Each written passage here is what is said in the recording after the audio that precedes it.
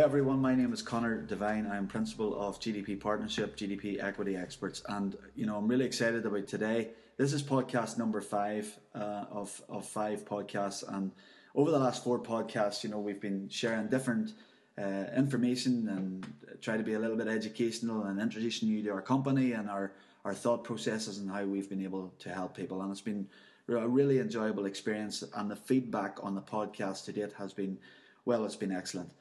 This one's a little bit different, whereby I have been given total access to Mr. Nick Leeson, the rogue trader, one of the most infamous guys in the world.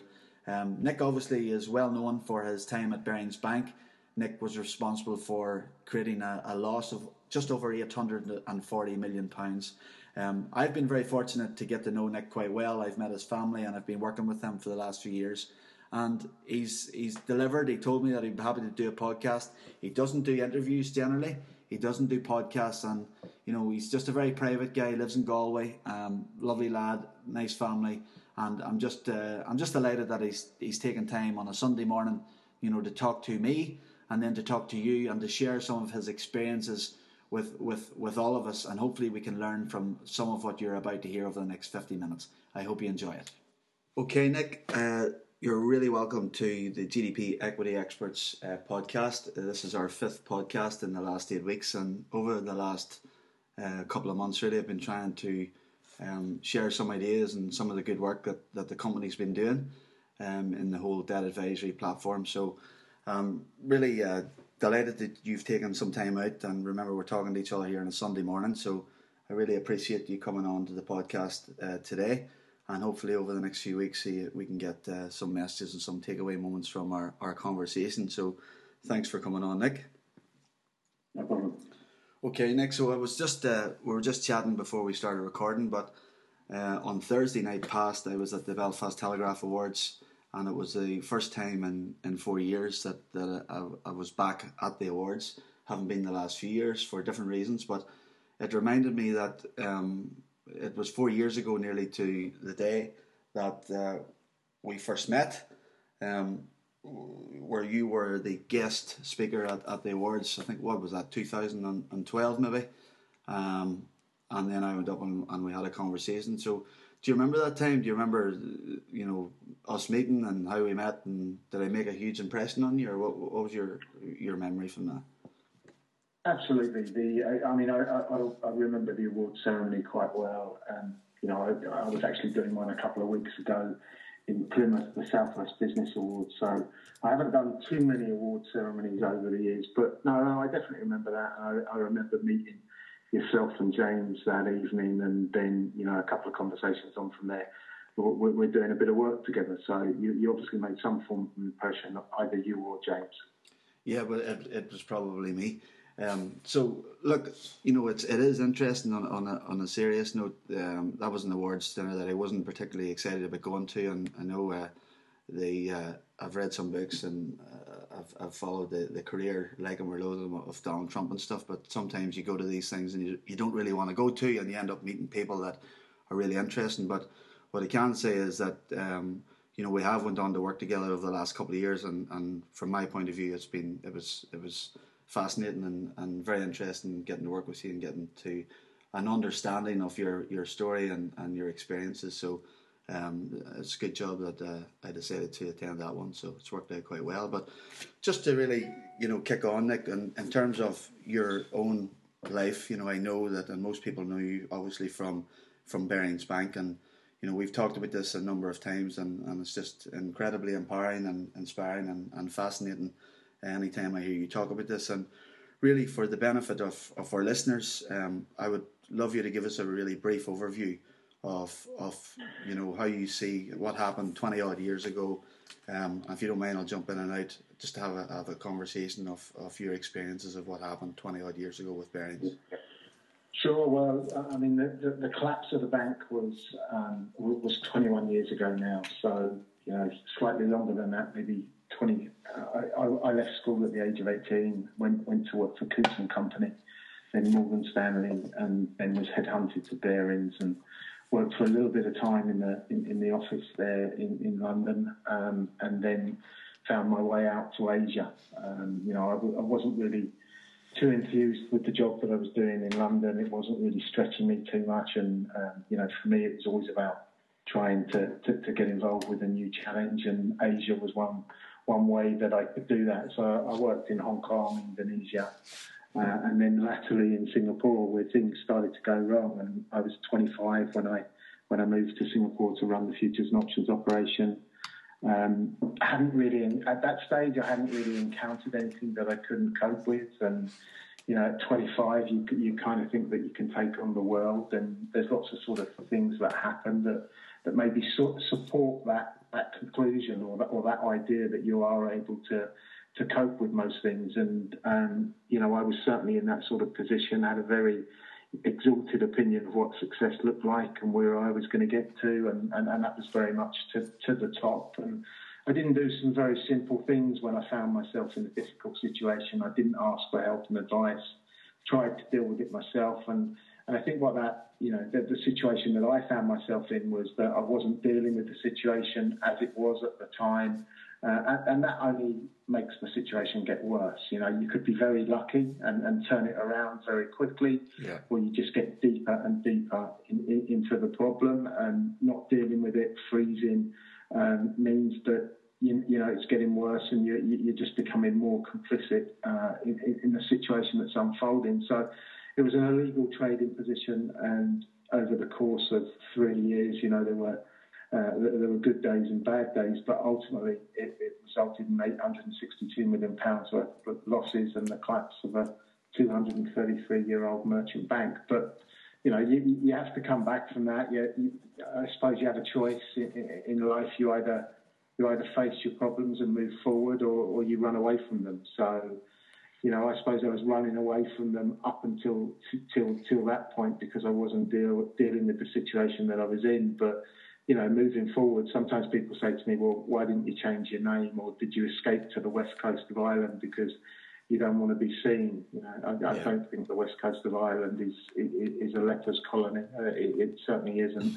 And that wasn't the motivation. It was, like I met somebody and she was living in Galway, and so it was easier for me to move. But I've always faced and regularly face audiences about my time at the bank and things that happened, and that's the way that I choose to deal with it. There's no point running away. I think if you do learn to deal with a difficult situation, it both empowers and it enables you to arrive at a baseline where you can move forward. You've come to terms with what happened, you've accepted what happened, and the acceptance and responsibility are key within that. Mm-hmm. And if you don't get to that baseline, it's impossible to recover and move forward. So, I suppose that, and it's, for me, if I'm always up, and I'm not asked to do this, but I always like to put it into my own words, what that period of my life actually genuinely means. And there's no way from getting away from the fact that it will always be the most embarrassing period, because it's the complete opposite of what I wanted to achieve and to happen during that period.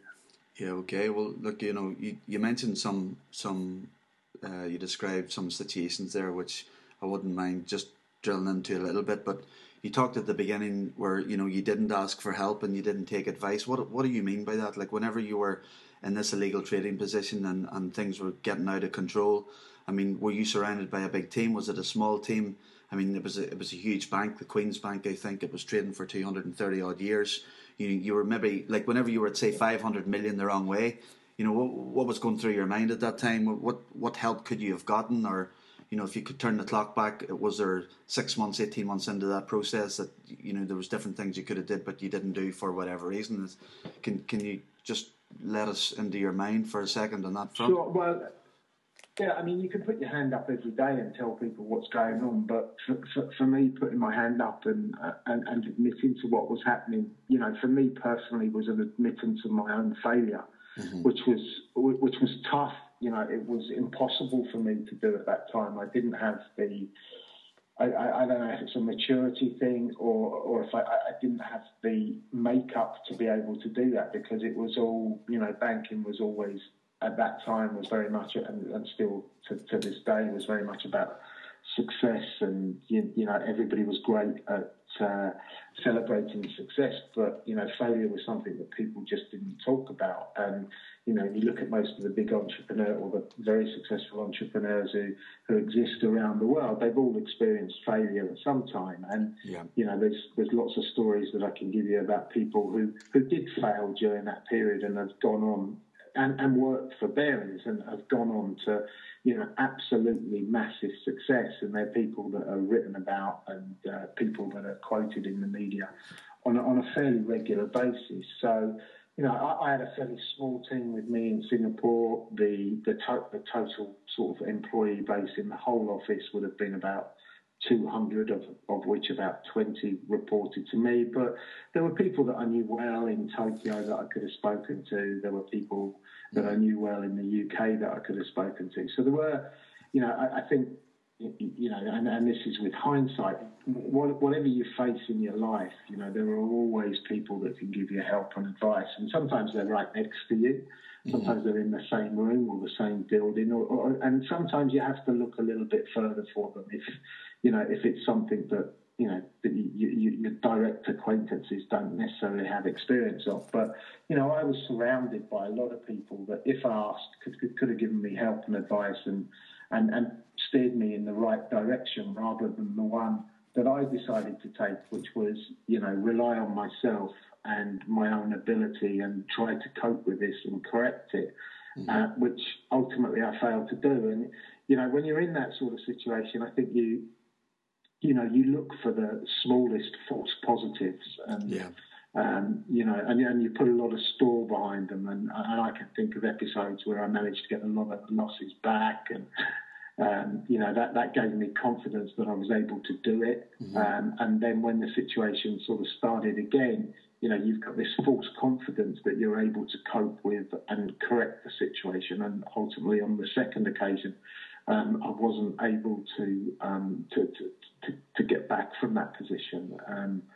But yeah, look, I mean, throughout all of my experiences, prison and everything else that happened after the collapse of the bank, I do genuinely believe that everybody has this innate ability to cope with everything that's going to confront them in life.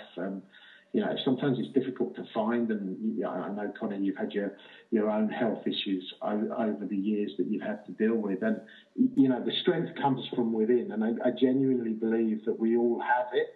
You know, you can't immediately put your finger on where it is. You have to find it, but it's there somewhere. And I also believe that you're only given problems that you have the ability to face. Yeah. But, you know, a lot of people can't do that. They keep their head in the sand. They don't deal with it, which is, you know, certainly I was doing during my time at Barings during those years. And, you know, the situation only gets worse. And there comes a fine line, I suppose, whereby once you go too far into the situation and you don't deal with it for too long, you know, sometimes you kind of fall over the abyss at that sort of stage, and there is no comeback. And, you know, lots of different things happen, and people react in different ways. But at that stage, typically, it's gone too far. So, you know, it's all about, as you know, it's all about communication, being informed, making sure that you engage with the situation that you find yourself in, and the power of communication, I think, is a tool or a power that can never be stressed enough. Yeah. Well, you know, I one of the things that you know, we have done some work together, and we've been trying to encourage people, and we still encourage people that no matter what and how difficult circumstances that you find that you're in your life, be it you know, financial, or relationship, a business failure, or whatever, that it's really important to ask for help and seek out advice and really try and, you know, turn whatever negatives in your life into some form of positive. But in terms of your own story, I mean, it was one of the things that, you know, whenever I heard you were speaking that night in the Telegraph, I was genuinely excited about listening to your story, because I'd done some homework, and you know, I'm sort of attracted to people. You know, obviously you mentioned my own health challenges with the MS and stuff, and I've been very fortunate to turn that around into what is now a positive experience. But I'm kind of attracted to people who who seem to, no matter what form or how strong the adversity is in their own life, that they've been able to, turn that around and then go about sharing a very positive story from their own experiences. And in terms of your story, it never stops reminding me of how and I know we're quite friendly, but genuinely how inspiring it is. And I know, you did spend some time in prison, wasn't it, in Germany? I was in both places. I was in Germany and in Singapore. Remind me the again. Two combined, 4.5 years. Yeah. So you spent. And I talk to people all the time, and I would ask people to have a look at your stuff and your book and try and get an understanding of what adversity actually is. And no matter whether it was right or wrong or what happened, you've already said it's numerous times that it was the most embarrassing part of your life. But then to go on and deal with what you've dealt with since that has just been incredible, to come back now and do what you're doing, which I just think sends a really, really good message. But could you let me into your mind a little bit? The 4 years that you were in prison, I mean, what were you thinking? How did you get your mind into such a space that you were going to say, well, look, I need to do something about this? What was going through your mind whenever you were in prison at that time?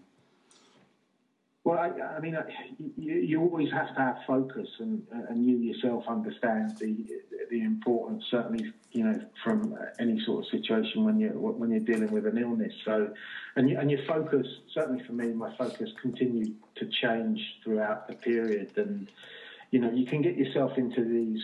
I liken things to being very either black and white, or grey, and the hardest periods, I believe, or me personally, that I find most difficult to cope with are the grey areas where you don't really know what's going on.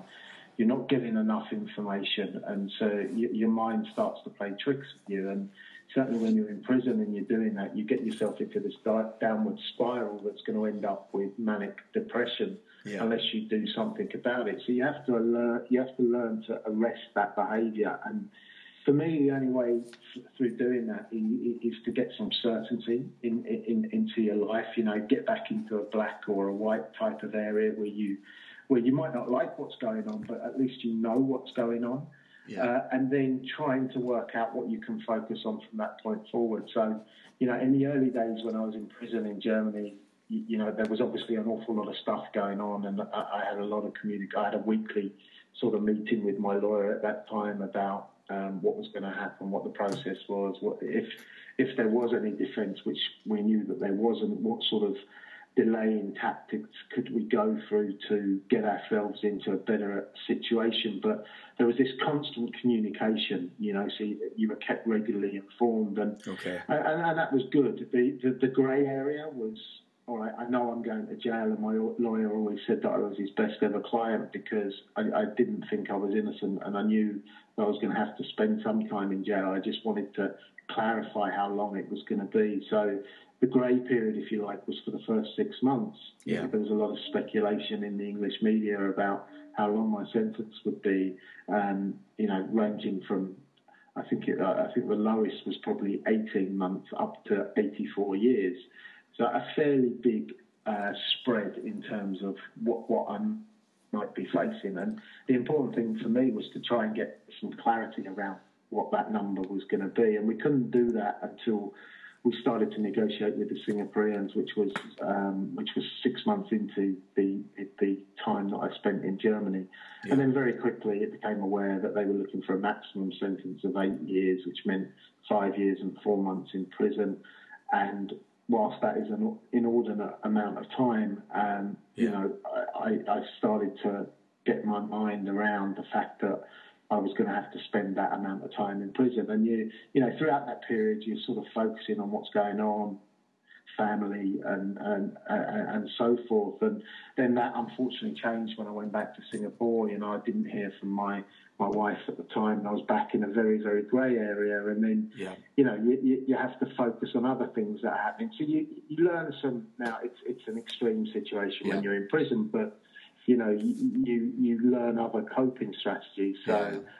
Like when I first went back to Singapore, I can't remember the exact number, but I think I worked out that I had about 1,500 or 1,450 days to spend in prison. You're locked up for 23 hours a day. The walls are white. There's nothing in the cells. And there is not a lot to occupy your mind. And it's very, very tough. But you try to think of things and in smaller periods. You focus. I didn't have too many visits, but my visits maybe were 3 months apart. So you focus on those to make the period shorter. And you do silly little things, like I could send 1 or 2 airmail a month, and I'd send them to one person, I'd send them on to another 20 people, I'd send them on to another group of 10 people. So I regularly, throughout the period I was in Singapore, which was fairly close to 4 years, would get 15 or 16 letters a week, every week. And, you know, you just reframe the way that you think about it. So on a Monday, you know you've got a good chance of getting letters. Yeah. But if they don't get there, then on a Tuesday, you've got, you know, on a Monday, you've got a 1 in 5 chance. On a Tuesday, you've got a 1 in 4 chance. So that's positive, because it's, you know, it's a better chance than it was on the Monday. And just silly little things like that, where you reframe or rethink the way that you think about things. But you're really small positives. But you're really what you're really doing there is you've had to reprogram your brain, because you're in a different environment and different circumstances, and it's really where you're rewiring your thoughts. Is that a fair comment? Yeah. But it's, you know, and you have to adapt to the situation. I mean, I was at doing a bit of consultancy in South Africa at the back end of last year, and I was sat down with the board of a fairly large bank, and, you know, after we had lots of different discussions about lots of different things, you know, the question came round to, you know, what would you put down as your best attribute? And you know, I suppose through all of those years working in Coots, and then ultimately in Barings, and then on into the other institutions, and spending time in prison as well, I was always very socially adept, so I could move in circles with the most blue-blooded organisation, at the same time survive in prison by being aware of what the situation was, being cognizant of what was happening, and being able to survive within it. So, I mean, I'm sure I've told you before that, you know, everybody thought that I was this uber criminal that had managed to get away with £862 million, and there was no point. You know, that was serving me well in prison, because I was elevated to a level that somebody normally wouldn't be, and there was no point contradicting that, because at the time it was something that was keeping me safe. We'll not get into it, but I remember you telling me, and when we were in Dublin, about the time you were taken out of prison and brought up to this big office, and there was everybody there, and this guy was quite ferocious in his interrogation, but ultimately they were looking to understand where was the money, more or less. So that's fair enough. It was maybe for again, but just very quickly on that, you know, prison in itself. I can't take my mind there. I don't understand how difficult it would be, but I'm sure it's incredibly difficult. But he also had cancer at that time. Was that whenever you were in Thailand, or whenever you were in Germany in prison, or when did that happen? No, when I was in Singapore, and it was I had a year of the sentence still left to go, and I spent some time in the punishment cells for refusing to do something. And when I came out there, I lost a lot of weight, and was starting to experience some stomach discomfort. So, again, you know, like and I found myself in a situation where they were prescribing something that wasn't really assisting at that time. And they were giving me iron tablets, and it was only making the discomfort worse. Mm-hmm. But again, you know, you try and look at the situation and appraise what's going on, and it became apparent to me that, you know, whilst they were giving me these iron tablets, they were, or the doctor and the prison were deeming that they were actually treating me, even though it wasn't helping. Mm-hmm. And so, you know, what I had to do then was, one day when they were giving me the tablets, I refused to accept them. Mm-hmm. And then that kind of put the problem back into their ownership, if you like, because I was refusing the medication, therefore they weren't treating me. So they sent me to an external hospital, and you know, somebody felt my stomach, and, you know, I was warded immediately, because obviously they realised something was wrong. Okay, yeah. Okay, well, Pushing on then, Nick. You've been out. Obviously, you moved. You moved to Ireland. You remarried, and you've got your own family. And over the last what have you been up to then over the last 10 to 15 years? If you don't mind, just sharing very quickly with the listeners what you're at.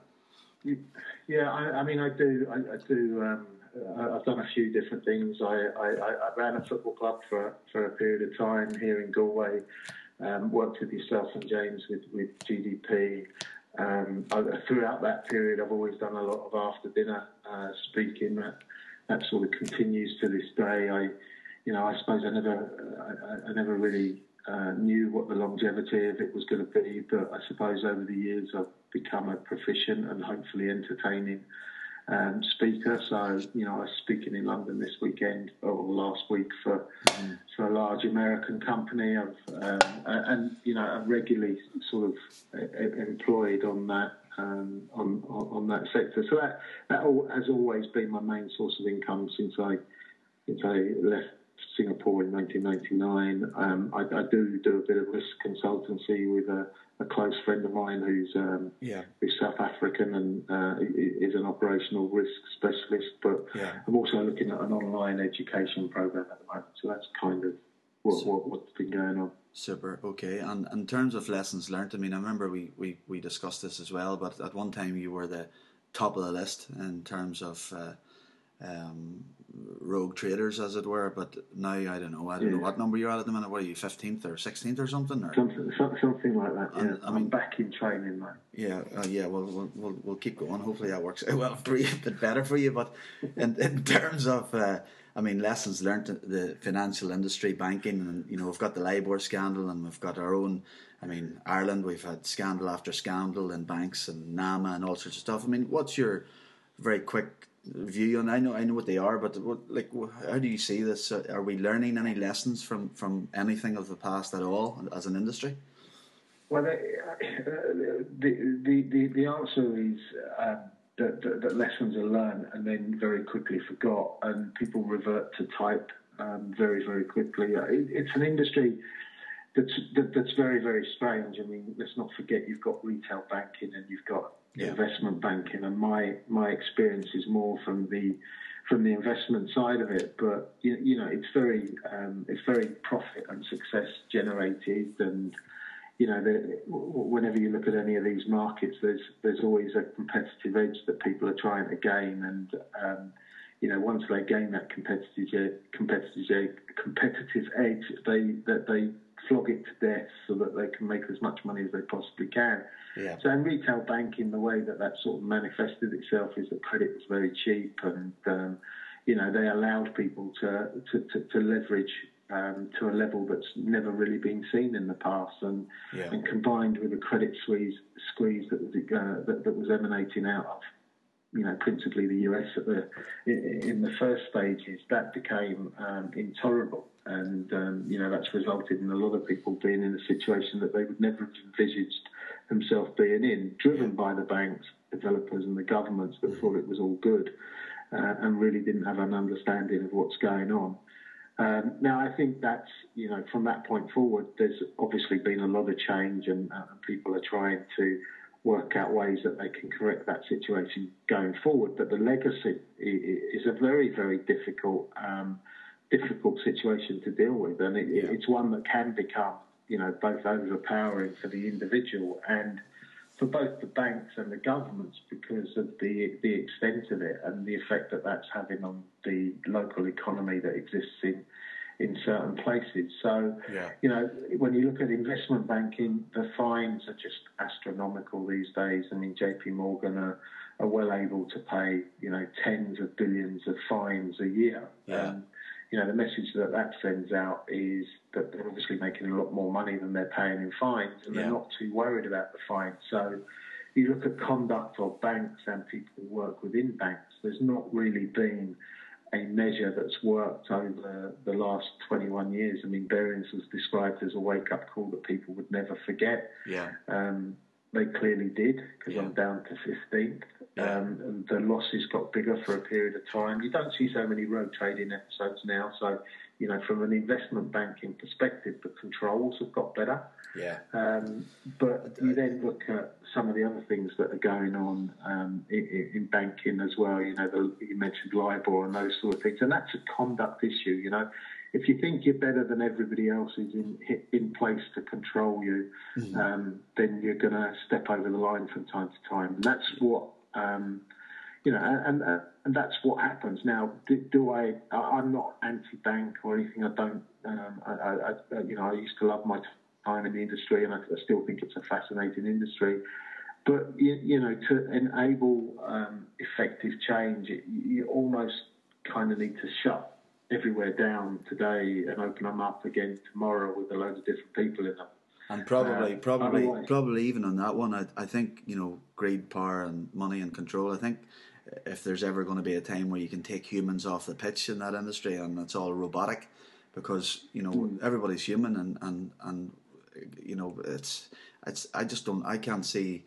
It was you really who opened my eyes to this, because you just kept telling me that this is going to keep repeating itself, and history keeps repeating itself, and when people are in control and humans are in control and all those other levers, then I just think it is going to keep repeating itself. Well, I'd agree with you. I mean, I'm realistic. I'm a realist at heart, and unless you do sort of close the doors one day and open them up with a completely new group of people who understand the accountability and responsibility that's on their shoulders, and it's strictly and regularly enforced. And they're trying to do it in the UK at the moment with this senior managers regime, which does give line responsibility to specific people within the major banks. But the major banks, all the banks are great about putting processes and smoke screens in place to make sure that it really doesn't work. So I have grave doubts about it working. But the problem is, the real problem is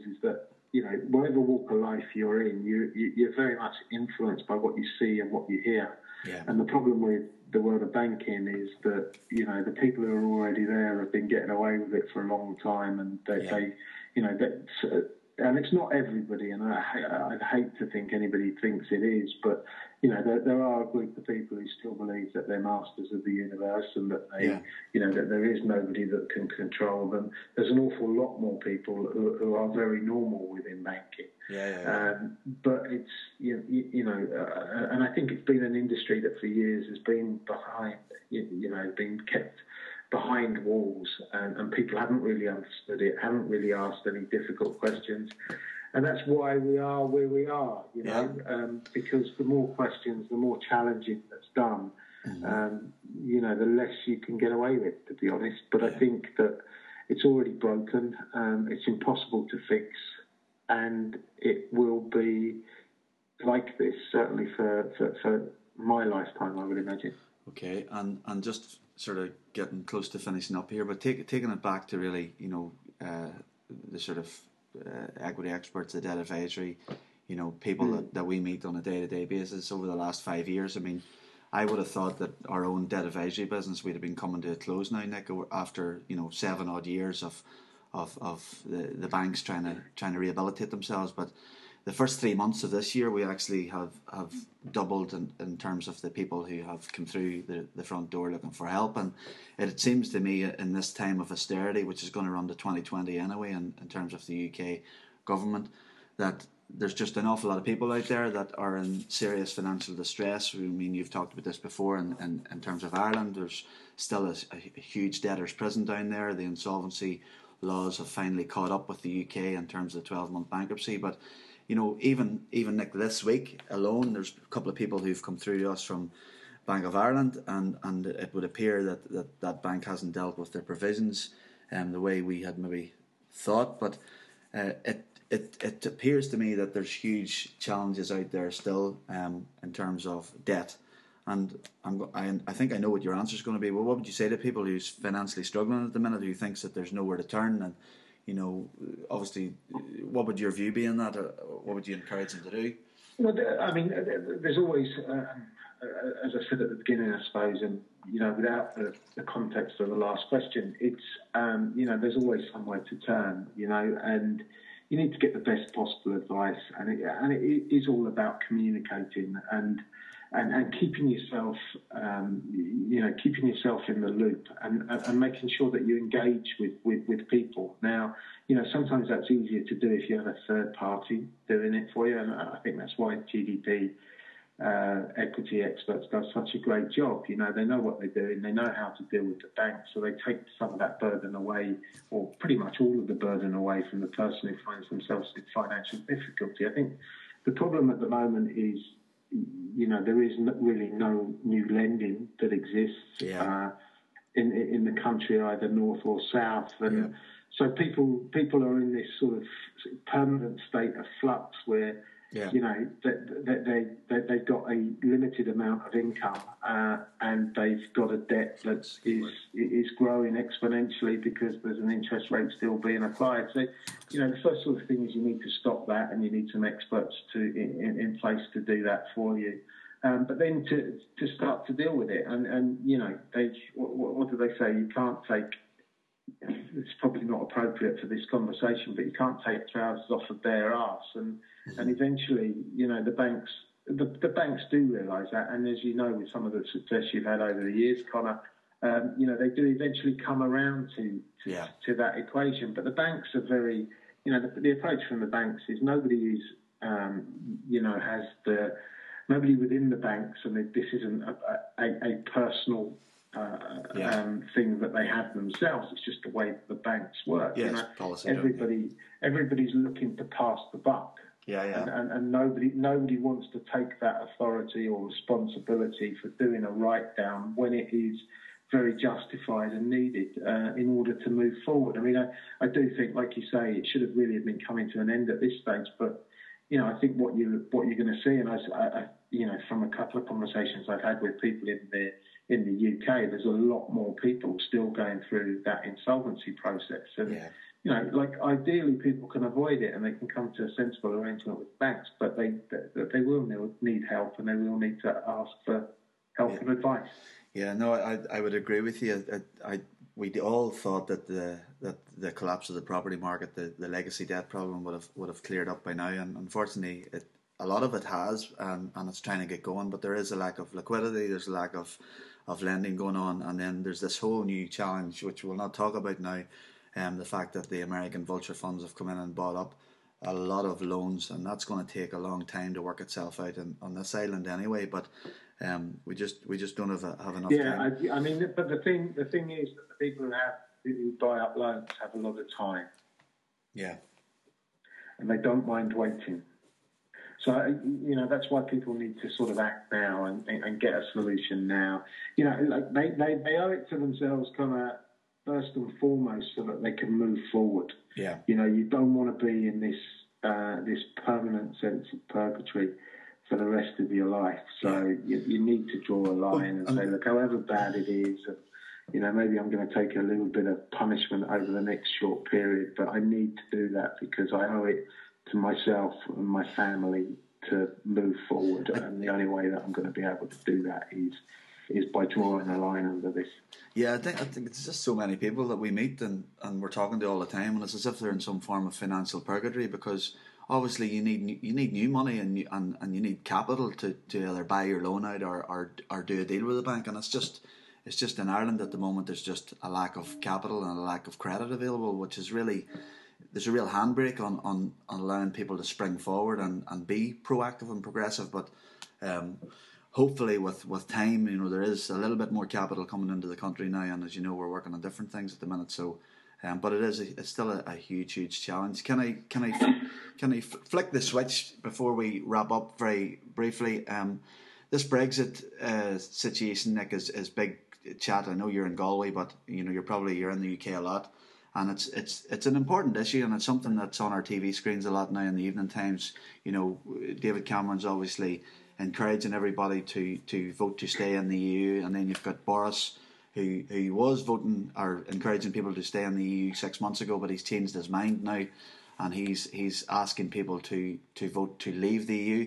I'm just wondering, do you have a view on that? Is it something that you're interested in? I mean, I was at